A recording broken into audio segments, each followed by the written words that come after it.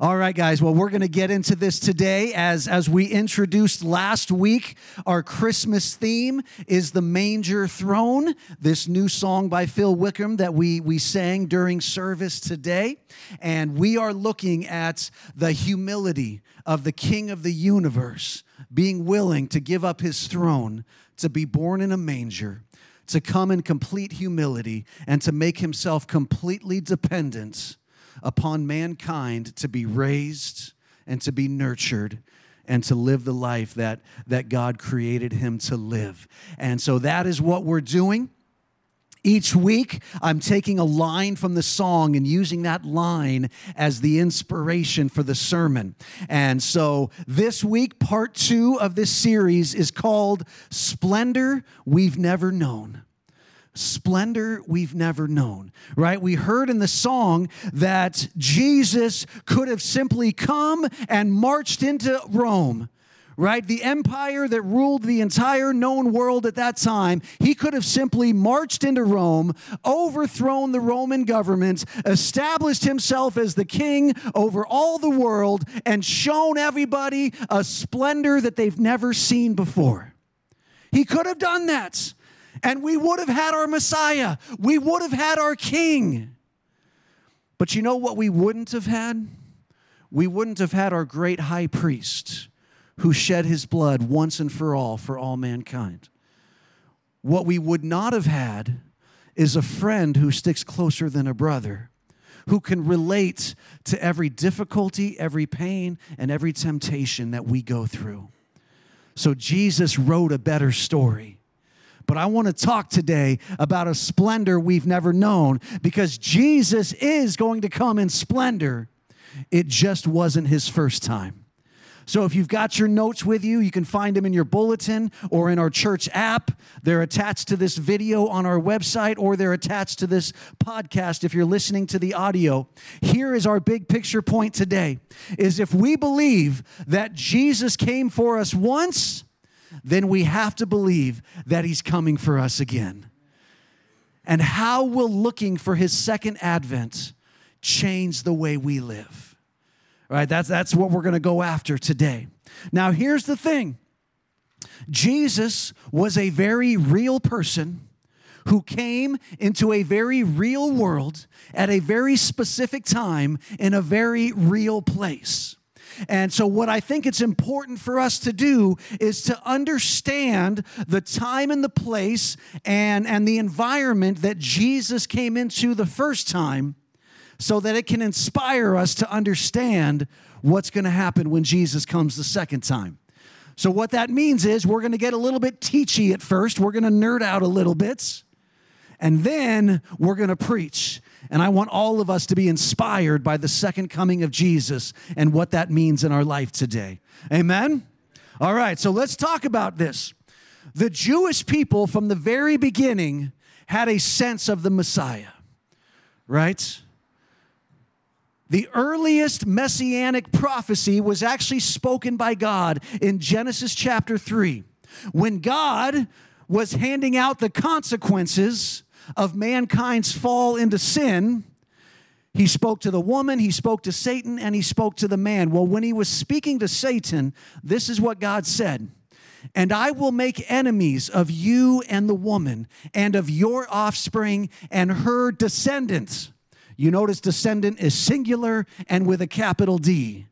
Not all of her descendants, but one specific descendant.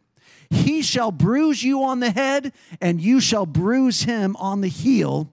I like other translations better that say you shall crush his head. That sounds a little better than just you shall bruise him on the head. But the idea is that there would be a descendant of humanity who would crush Satan, even though Satan would strike him first.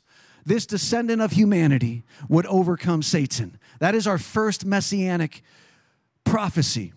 Val read a messianic prophecy this morning from Numbers 24. In Deuteronomy 18, Moses prophesied. He said, the Lord your God will raise up for you a prophet like me from among you, from your countrymen. To him you shall listen. I will raise up for them a prophet from among their countrymen like you, and I will put my words in his mouth, and he shall speak to them everything that I command him. And it shall come about that whoever does not listen to my words which he speaks in my name, I myself will require it of him. So God spoke of a descendant that would be victorious. Moses spoke of a prophet to come who would speak the words of God and have ultimate judgment over the people of God.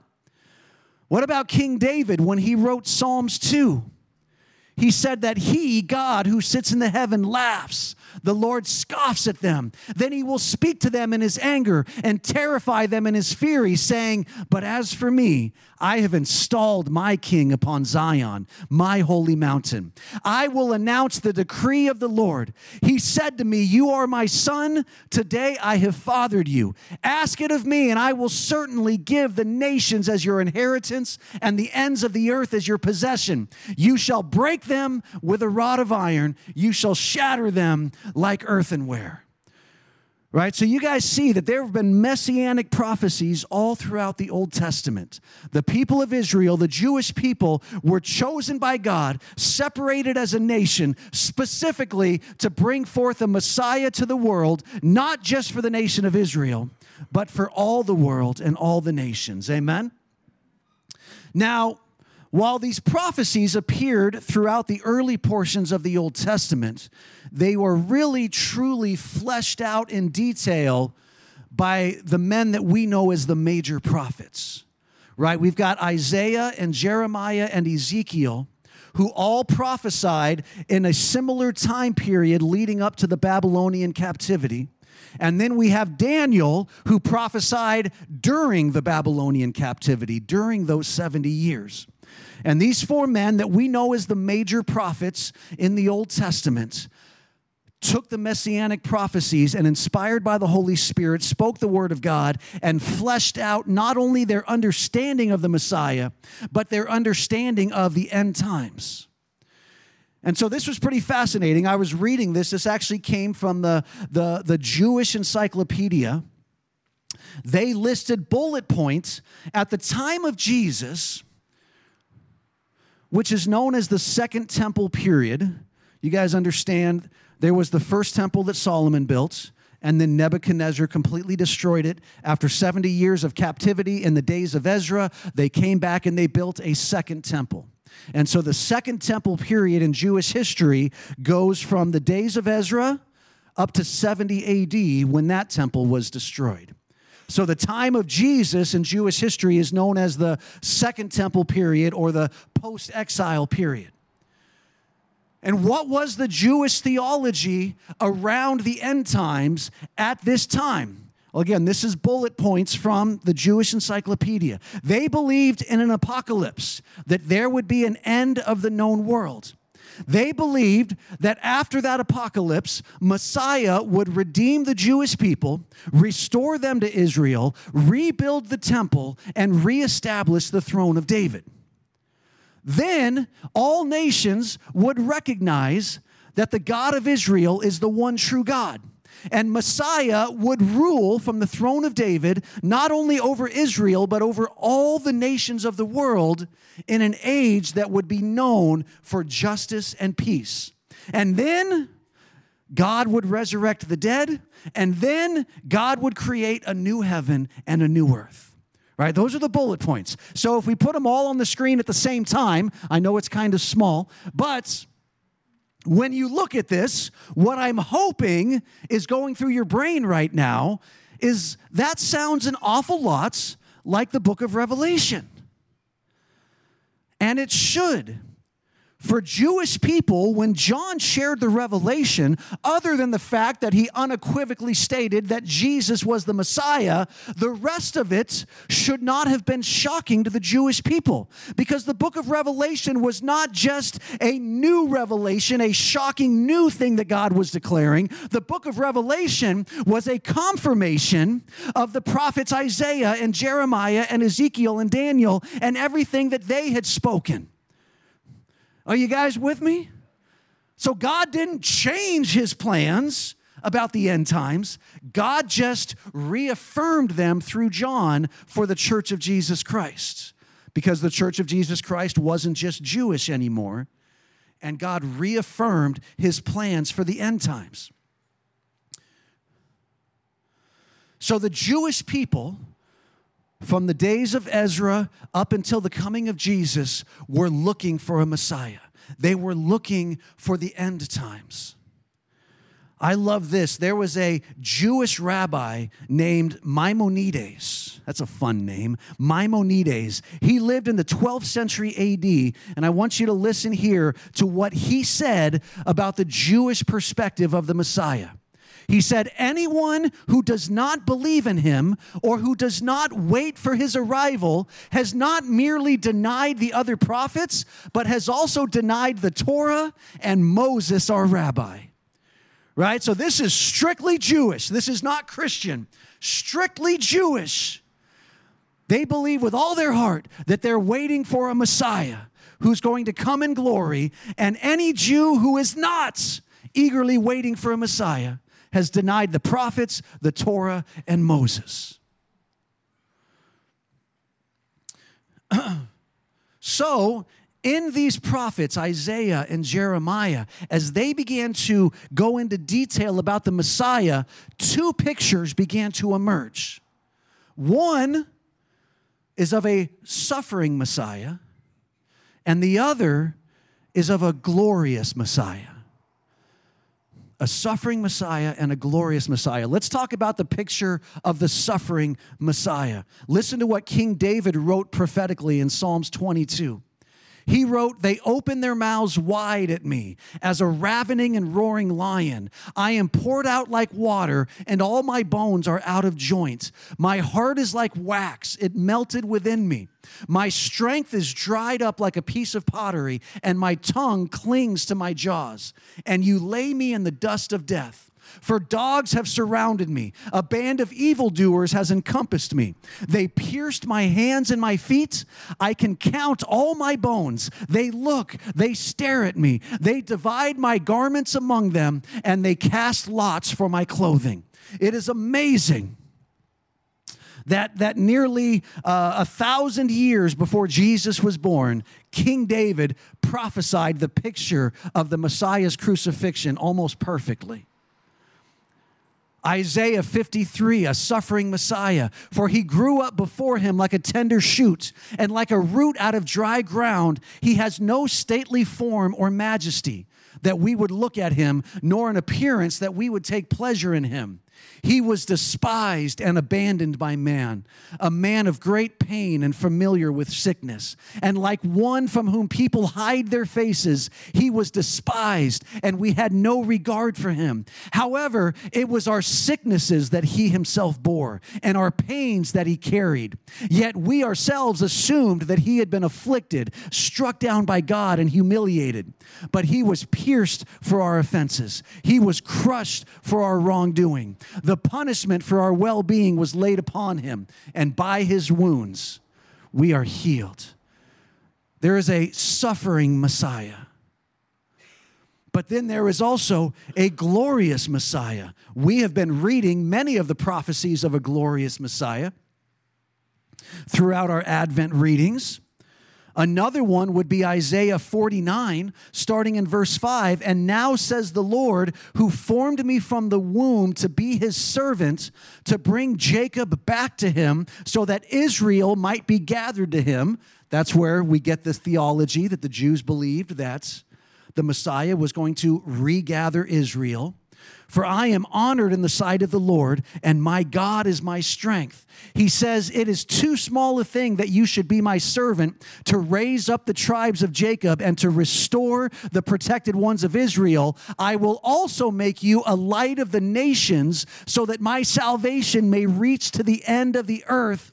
This is what the Lord, the Redeemer of Israel, and its Holy One says to the despised one, to the one abhorred by the nation, to the servant of rulers: kings will see and arise, princes will also bow down, because of the Lord who is faithful, the Holy One of Israel who has chosen you." Right? So there is also this picture of Messiah that will be known across the entire world, and that kings and princes would bow down before him. So we have two very different pictures. And in the Jewish rabbinical culture, what they did is they took those two pictures and turned them into two different messiahs. They called the suffering Messiah, Messiah ben Joseph. They proclaimed that he would be of the lineage of Joseph. The glorious Messiah they called Messiah ben David, that he would be of the lineage of David. Or Messiah ben Judah, if he would be of the lineage of the tribe of Judah. So they took the two and they separated them. And then what happened is, as we get closer and closer to the coming of Jesus, the persecution of the Jewish people just continued and continued. In approximately 1 to 200 BC, they were under the Seleucid Empire, who were brutal against the Jewish people. And then the Maccabees led a result that set them free for a while until the Romans showed up, and then the Romans oppressed them with their own brutality. You guys get the picture. So what we have here is a Jewish people who have been taught from the scriptures about a Messiah. But the more desperate their situation became, the more they forgot about the suffering Messiah and only focused on the glorious Messiah. And some had a temporal interpretation, right? Which means an interpretation in their time, in their day. A temporal interpretation of the glorious Messiah was that Messiah would come as a political world leader that all other world leaders would bow down to. That Messiah would come and overthrow the Roman Empire and would sit upon the throne of David and liberate the Jewish people, right? So they had this picture of the glorious Messiah, but they had it in very worldly interpretations. Others had eternal interpretations of the glorious Messiah. That he would be the one that ushers in the apocalypse, that the Messiah would come and bring about the end of the world so that he could reestablish the new heaven and the new earth in which he could sit upon the throne of David. So what we have is a desperate people who have suffered from generations of persecution and abuse and oppression, but they have the promise of God that a Messiah is coming, and they are looking for a glorious Messiah. Some looking for a physical king, some looking for one that would bring about the apocalypse, but they were desperately looking for a Messiah. And isn't it interesting that God says at his appointed time, he brought forth Jesus? That God brought forth Jesus in a time of Jewish history when they were desperately looking for a Messiah. They had simply forgotten about the suffering Messiah. You guys with me? So that's the understanding of what Jesus stepped into. And so when you read through the Gospels about those who expected him to overthrow Rome, those who tried to grab hold of him and declare him as a king, it's because they were looking for the temporal Messiah who would come in glory. And for those that rejected Jesus and said he was a heretic for claiming that he was God and ultimately demanded that he be crucified, it's because he wasn't glorious enough. Because they had forgotten about the suffering Messiah. Are you guys with me? So now I want to take that and I want us to look at Jesus was both. There was never two Messiahs. There was always just one, and Jesus was both. He was both the suffering Messiah and the glorious Messiah. He would come in his first advent and he would suffer for all mankind. But then in his second advent, he would return in glory in a splendor we've never known to establish the kingdom of God forever. So let's take this to the New Testament, Acts chapter 1. Jesus in his resurrection, after instructing his disciples, gravity loses hold of him and he begins to float up into the sky. And the disciples are watching him float away like a child who accidentally let go of their helium balloon. And they're watching and watching until either he disappeared behind the clouds or he got so far away that they couldn't see him anymore. And that's where we pick this up in Acts chapter 1. It says, and after he had said these things, he was lifted up while they were watching, and a cloud took him up and out of their sight. And as they were gazing intently into the sky while he was going, then behold, two men in white clothing stood beside them. And they said, Men of Galilee, why do you stand looking into the sky? This Jesus who has been taken up from you into heaven will come in the same way as you have watched him go. So the moment Jesus left this physical world, the angels prophesied he's going to come back the same way you're watching him go. Well, the way they were watching him go was floating in the sky. So what's the way he's going to come back? Floating in the sky. Revelation 1:7, behold, he is coming with the clouds, and every eye will see him, even those who pierced him, and all the tribes of the earth will mourn over him. So it is to be. Amen.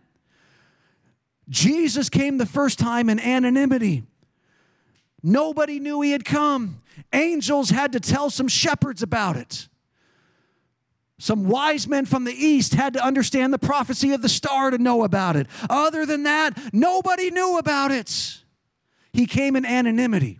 But the Bible says when he comes a second time, everyone's going to know.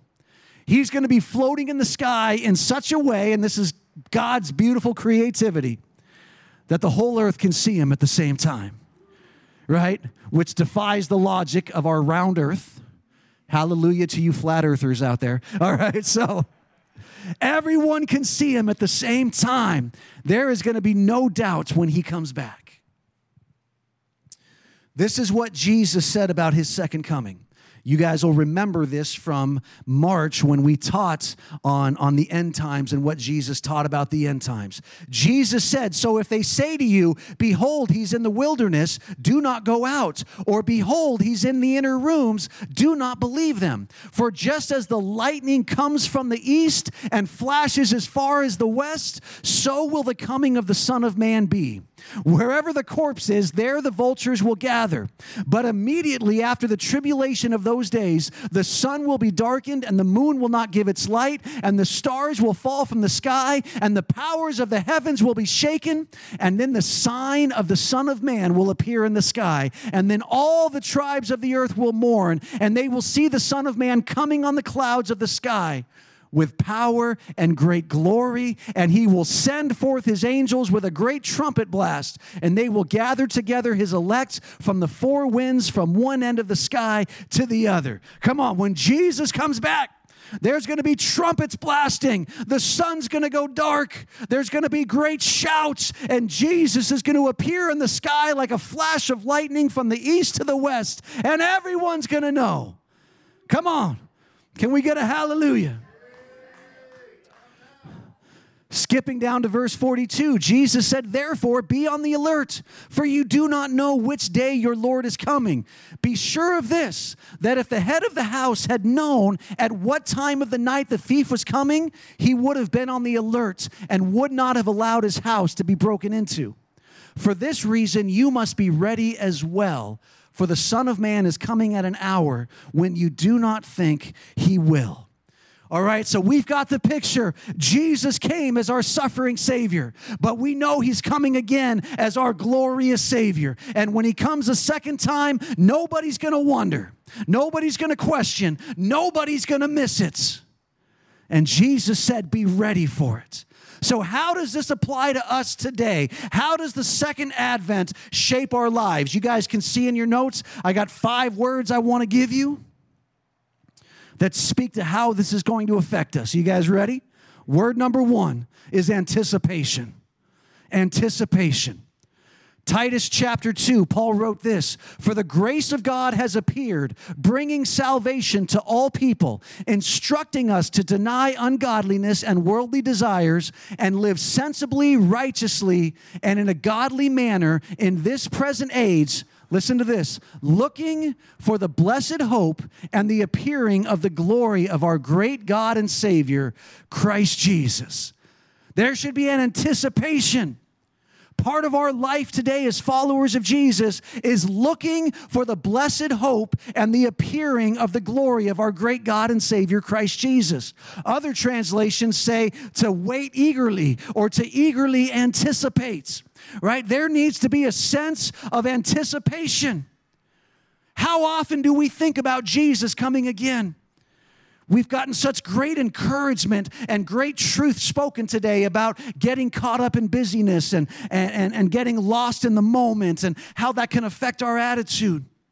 Do we think about every day that Jesus is coming back? And so since it's Christmas time, I want to show you a clip from a Christmas movie that I think perfectly illustrates what anticipation is supposed to look like. You guys ready? Check this out. What's this? This is the North Pole. No, it's not. Yes, it is. No, it's not. Yes, it is. No, it isn't. Yes, it is. No, it isn't. Yes, it is. No, it's not. Where's the snow? Why are you smiling like that? I just like to smile. Smiling's my favorite. Make work your favorite. That's your favorite, okay? Okay. Work is your new favorite. Fine. It's time for the announcement. Okay, people, tomorrow morning, 10 a.m., Santa's coming to town. Santa! Oh, my God! Santa here? I know him. I know him. He'll be here to take pictures with all the children. Yeah. Just keep your receipts. 10 a.m. tomorrow. 10 a.m. tomorrow. Santa's coming to town. Yes. Can you sign this for me? Oh, hi. Santa's coming.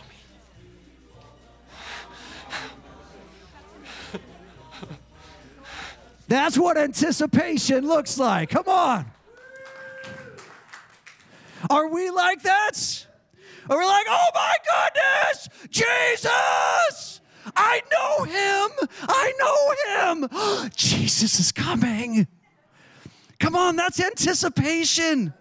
He's coming. We should be excited about it. The great theologian A.W. Tozer said it like this. He said, when Christ returns to earth again, it will not be to redeem sin, but to reward the saints. He is coming for a people who are looking for him. Come on. The work of redemption has already been done. Jesus is not coming back to give people one more chance at redemption. He's coming back for those who are looking for him. What does anticipation look like in your life today? The second word is consolation. Consolation, which can mean comfort and hope, right? That when we think of the second coming of Jesus, it should give us comfort and hope. Jesus said this in John 14. He said, do not let your heart be troubled. Believe in God, believe also in me. In my Father's house are many rooms. If that were not so, I would have told you, because I'm going there to prepare a place for you. And if I go and prepare a place for you, I'm coming again, and I will take you to myself, so that where I am, there you will also be. Right? So Jesus told him, I'm leaving, but I'm coming back to get you. And because of that, don't let your hearts be troubled. The knowledge of the second coming of Jesus should be all the comfort and hope that we need. When we think about the messianic promises to the Jewish people, and we think about a broken and hurting and oppressed people who had no hope and no comforts, yet they found comfort and hope because of the promise of the Messiah. Today, no matter what we're going through, we can find comfort and hope because we know Jesus is coming back. We know the end of the story. We know we're going to be victorious. We know we're going to reign with him for all eternity. Come on. Put that into perspective. Think about this. You guys know I'm a football guy, so let's use a football analogy. In 1999, the St. Louis Rams had a loaded team. They had Marshall Faulk at running back. They had Isaac Bruce at receiver. Those were both future Hall of Famers. They had Oz Akeem at receiver. They had just drafted this young man named Torrey Holtz. Their team was loaded, but they needed a quarterback. So in the offseason, they went out and they signed Trent Green to, at that time, what was one of the largest contracts in NFL history. Now they were set. They had the quarterback. They were loaded. Everything was great. until the last preseason game when Trent Green blew his knee out and he wouldn't play a single play that season. And can you imagine the Rams fans who had been so excited, who are now devastated? They don't know what to do with themselves. Their season is over. Now they have to turn the quarterback job over to this 28-year-old backup who had only thrown 11 passes in his NFL career, a young man named Kurt Warner. Now, if they had known the end of the story, if they had known that Kurt Warner would lead the greatest show on turf and take them to the Super Bowl and win MVP and go to the Hall of Fame himself, if they had known the end of the story, they would have had great comforts. That Sunday, they were mourning the loss of Trent Green. But they didn't. They had no hope. What about 2 years later, in week 2 of the 2001 season, when Drew Bledsoe, the quarterback of the New England Patriots, got hit so hard that it literally severed a blood vessel and almost killed him? He was bleeding internally when they got him to the hospital, and it was obvious that he was not going to play anymore that season. And those poor, devastated New England Patriots fans who had to cope with the fact that they were turning over the team to a 6th-round draft pick. You guys following me? If we know the end of the story, it should change how we deal with the pain of the moments. And so when we know that Jesus is coming again, then we should have all comfort and hope today. Hallelujah. The Patriots dynasty has nothing on the kingdom of God. Hallelujah. Woo! Number 3, how should it affect our life today? Celebration. Do we celebrate like we know our King is coming back? I read to you Isaiah 49 that spoke of the glorious Messiah. And at the end of that passage, verse 13 says this: "Shout for joy, you heavens, and rejoice, you earth. Break forth into joyful shouting, mountains. For the Lord has comforted his people and will have compassion on his afflicted." Come on, how are we supposed to respond to the promise of a glorious Messiah? We're supposed to shout for joy. The heavens should shout. The mountains should shout. Why? Because God has comforted his afflicted people, because his Messiah is coming. Where has the shout been in your life? This Christmas season, when we celebrate the Advent, and the first Advent and the second Advent, can we just say today that the second Advent will bring your shout back? That the celebration will return. The shouts of joy will be coming from your mouth. They'll be coming from your house. They'll be heard in your neighborhood. They'll be felt at your workplace. That the celebration has returned. Come on. Told you we were going to preach today. Number 4 is preparation. Fran lit the preparation candle today in the Advent story. Jesus said this in Luke 21, "But be on your guard so that your hearts will not be weighed down with dissipation and drunkenness and the worries of life." That's what we've been talking about today, right? The worries of life.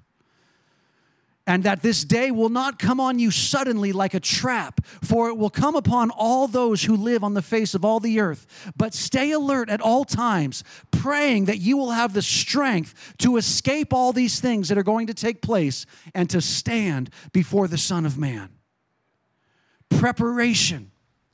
Jesus said, listen, I'm coming. You don't know when, but when I come, everybody's going to know.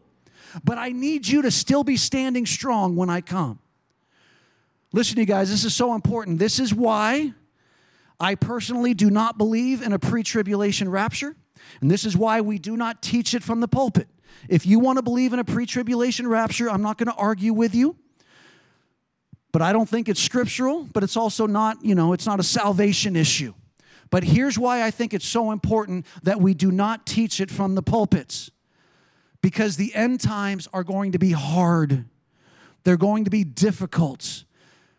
The birth pangs are going to get more and more intense as this world gets worse and worse. And Jesus prayed for us that we would have the strength to still be standing when he comes.